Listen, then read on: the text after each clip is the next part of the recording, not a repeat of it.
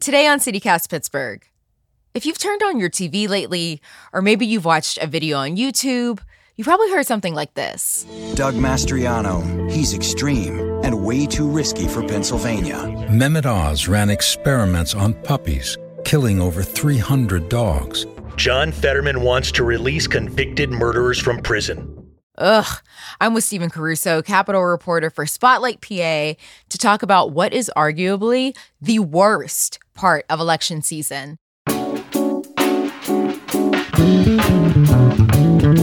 It's Tuesday, October 25th. I'm Morgan Moody, and this is CityCast Pittsburgh.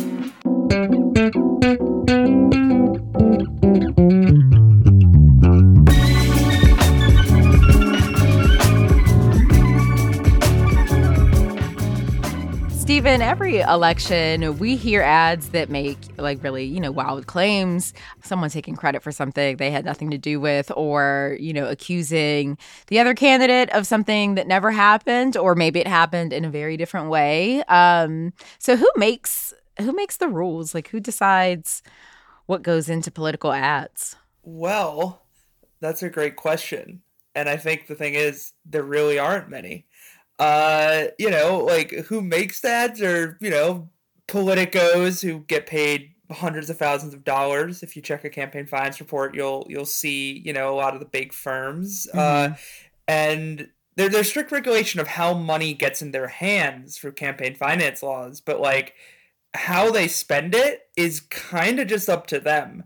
It's actually interesting that TV stations by federal law have to play any ad sent to them by a campaign that has the "I'm Dr. Oz and I approve this" message. That's Dr. Mehmet Oz, the Republican candidate for U.S. Senate who's running against John Fetterman. But so stations have to run these ads because someone just paid for the spot? Pretty much. That's a federal law on TV ads from the FCC from the 1930s. I think the idea was to make sure that a TV station, couldn't turn someone down just because maybe it's, a magnate and their son is running and the other candidate, is opposing my son or, my political family member. So I'm not going to run them on my TV station. Right. So, but that is only for TV ads, and that's only for those ads that specifically have the I am directly from the candidate. Mm-hmm. There's a little more discretion once you get into super PACs, dark money groups, and all of the other fun spending vehicles for millionaires and billionaires to exercise their political muscle. Those can get a little more interesting. Can politicians just lie in the ads? I mean, for the most part, the line from the conversation I had, the line is basically if you accuse someone of committing an actual crime that they did not commit, you could sue over that and you might actually win. Otherwise, courts, particularly because these lawsuits are going to be brought before an election, courts kind of want to just let the public and the media all sort it out. That's sort of a long conversation we can have, because I think if we've seen one thing, it's that there's not as many reporters. People are very credulous. I don't know if social media makes that better or worse, but it's kind of up to the public to just take in these ads. It's up to the media to say, hey, this is a stretch. One of my colleagues, Danielle Ohl at Spotlight, she actually did a really interesting Twitter thread, because some of the ads that are attacking John Fetterman focused on this really scary term, but deliberate term of felony murder. And, you hear that and you think, oh, felony murder, that's murder, I guess. Murdering people is bad. Murdering people is scary. I don't want to be murdered. But what felony murder actually refers to is basically imagine you were the getaway driver without even realizing it. You drive up to a convenience store, you're with a friend, a cousin, a brother, it really doesn't matter. That person runs in, they rob the place, shoots the teller, gets in the car, you don't know what's going on, you just drive away.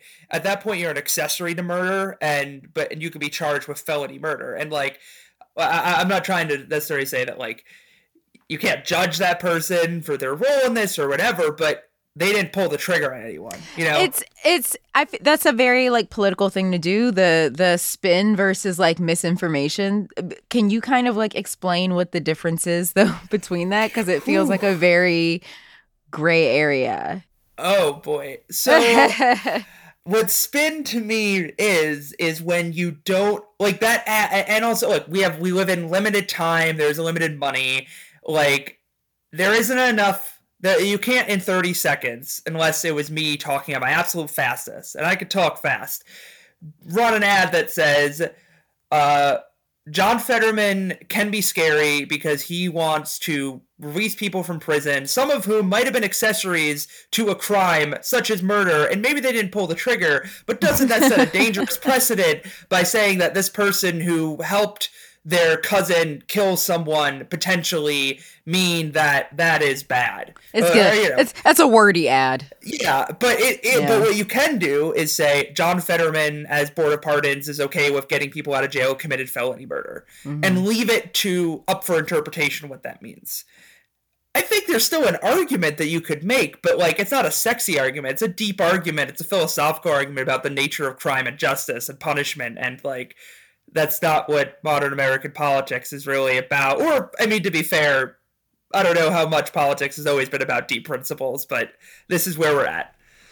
And we're at this point though of being bombarded just constantly, because it's not just TV. I don't even watch TV for the most part, and you know they're on YouTube, they're on you know my Instagram, they're everywhere. Has it always been like this, or I don't know? I feel like we're getting stuck with more, even more ads targeting us now. Yeah, I mean that is a great thing. I mean, one thing I do want to throw out is that like it is worth noting with the digital ads, though, like a YouTube, a Hulu, any of these streaming outlets actually have a little more flexibility to deny ads. I mentioned that like TV stations have to run it if it has that campaign disclosure. Your Hulus, etc., they have more discretion to pull ads. In fact, I remember in the primary for Democratic Lieutenant Governor, they actually pulled one for a digital ad from Brian Sims, who is running against Austin Davis, because he put up an ad that the Shapiro campaign said they thought was misleading, trying to imply that Brian Sims had been endorsed by Josh Shapiro. So like they can do that. Yeah. Yeah. So I do want to throw that like, so those digital outlets have more flexibility to say no. But with all that said, you know, I don't have historic data in front of me, but I read a lot of history, and I think campaigning has always been a big part of American politics. It's changed a whole lot. Yeah. I mean, it used to be that, like, instead of ad showing up before you watch, you know, The Bachelor on YouTube TV, what you'd get is you'd go into Town Square to get your bread and milk every in October, and there might be some guy on a soapbox screaming about how good William Henry Harrison is, you know. Yeah. But I think maybe it's just because we live in such a digital age. It's like they can find us in so many places. Yeah. You know, like it's not like if you stop watching TV that you can just avoid TV ads. You know, that they're going to kind of track you down. As hard as I try. Yeah. Yeah. Exactly. The show today is brought to you by an incredible local resource, AIDS Free Pittsburgh, and their pledge to end the HIV/AIDS epidemic in Allegheny County by 2030. If that is a cause that is close to your heart, make sure you're around for their biggest event of the summer, the 6th annual Too Hot for July. It is a party, but it is also a chance to get confidential HIV and STI testing for free, plus info on the incredible preventative medicines we have now to keep yins happy, healthy, and feeling your most confident out on the town. So come on out to Allegheny Commons East Park on Thursday, May 30th.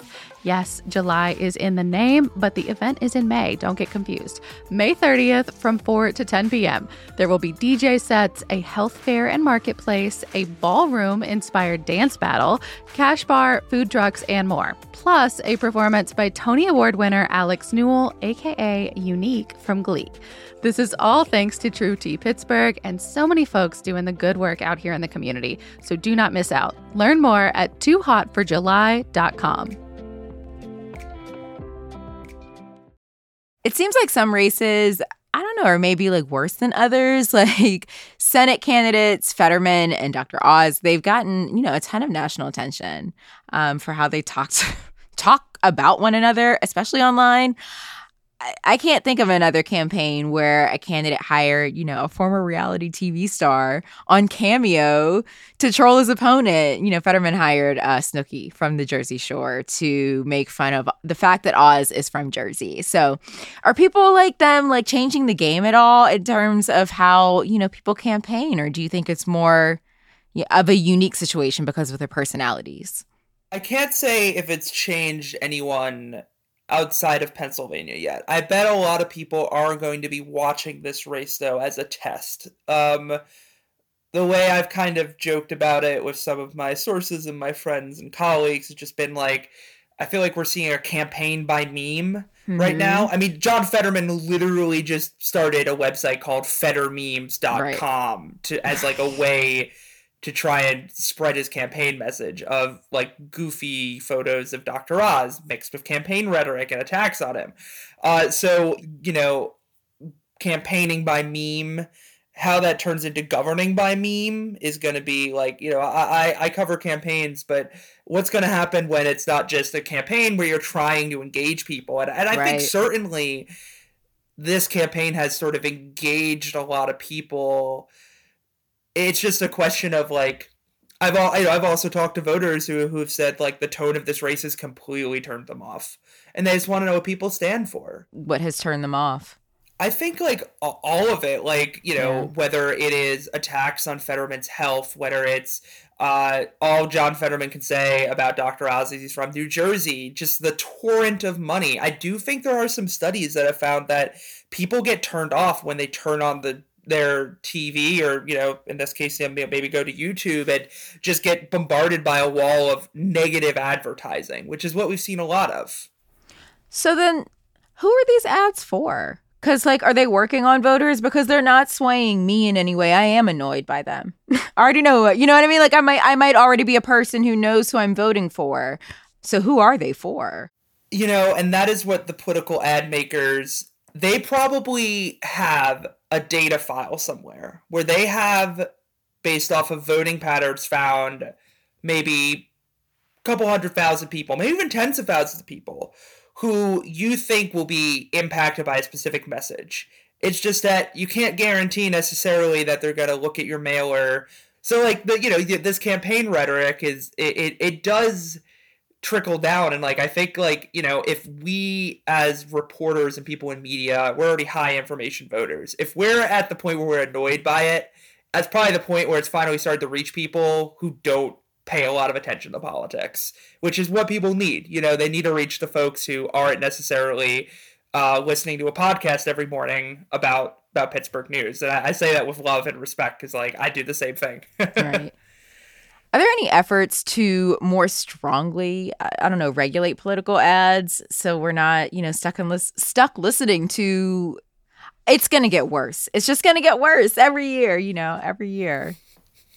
I'm not aware of any. I think a lot of it ties into because, political ads are speech. They are a very particular, unique form of speech, but they are speech, and there's, a very wide precedent for protecting free speech rights in America. So usually when I see people talk about reform, it's usually either restrict the amount of money into politics so that at least if they're going to run goofy ads, they don't have endless amounts of money from PACs, from millionaires, from unions, from corporations to fund them. Or there's also sometimes talk about changing definitions of what is what. That's known as electioneering, more or less, is updating what we call electioneering to bring more ads under the umbrella of at least disclosure regulation of how they can be funded. I feel like the amount of money that they have to be spending on election ads has to be just insane. So why are they spending so much money? In Pennsylvania, this is already a swing state, but there's a lot at stake in our election. So both the Senate seat and the governor's seat are open. There's no incumbent. Pat Toomey, the Republican who used to be the senator, is retiring. Governor Tom Wolf, a Democrat, he cannot run for another term. So those races are usually easier to win, and winning them would bring a lot of influence and power. I mean, the Senate race could decide who has a majority in the U.S. Senate, obviously a big deal. That could basically, kill or advance a president's agenda. Right. And the governor's race, that's important because the governor is able to sign bills, veto bills, propose a budget. They're the boss for state troopers and DMV workers and all these people. Like, they're going to have a significant role in deciding what public policy is in Pennsylvania for the next 4 years, if not another 4 after that. So, right, including abortion access and voting, labor, environment, all those things are on the ballot with the governor's race. So, it's an important race, and these people don't spend money unless they think they have a chance of winning, or B, that the stakes are high. Stephen Caruso is the Capitol reporter for Spotlight PA. We'll include a link to all of his election coverage in our show notes. Stephen, thank you so much for joining us today. Thanks for having me.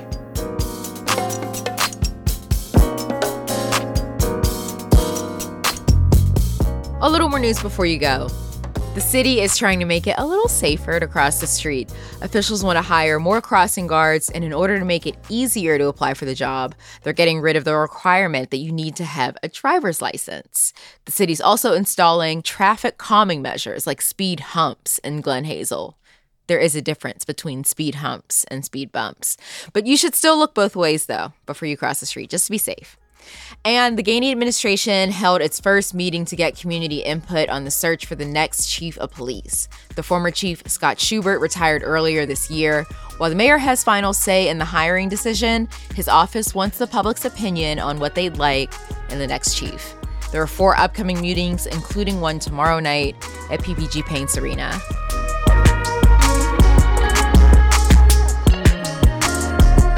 That's all for today here on CityCast Pittsburgh. If you like the show, rate us, review us, and don't forget to vote. And please subscribe to our morning newsletter. It has all the Election Day deadlines. We'll be back tomorrow morning with more news from around the city, so we'll see you then.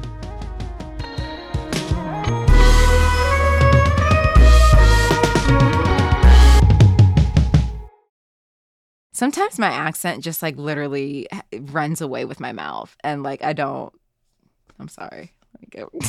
Reel it back in.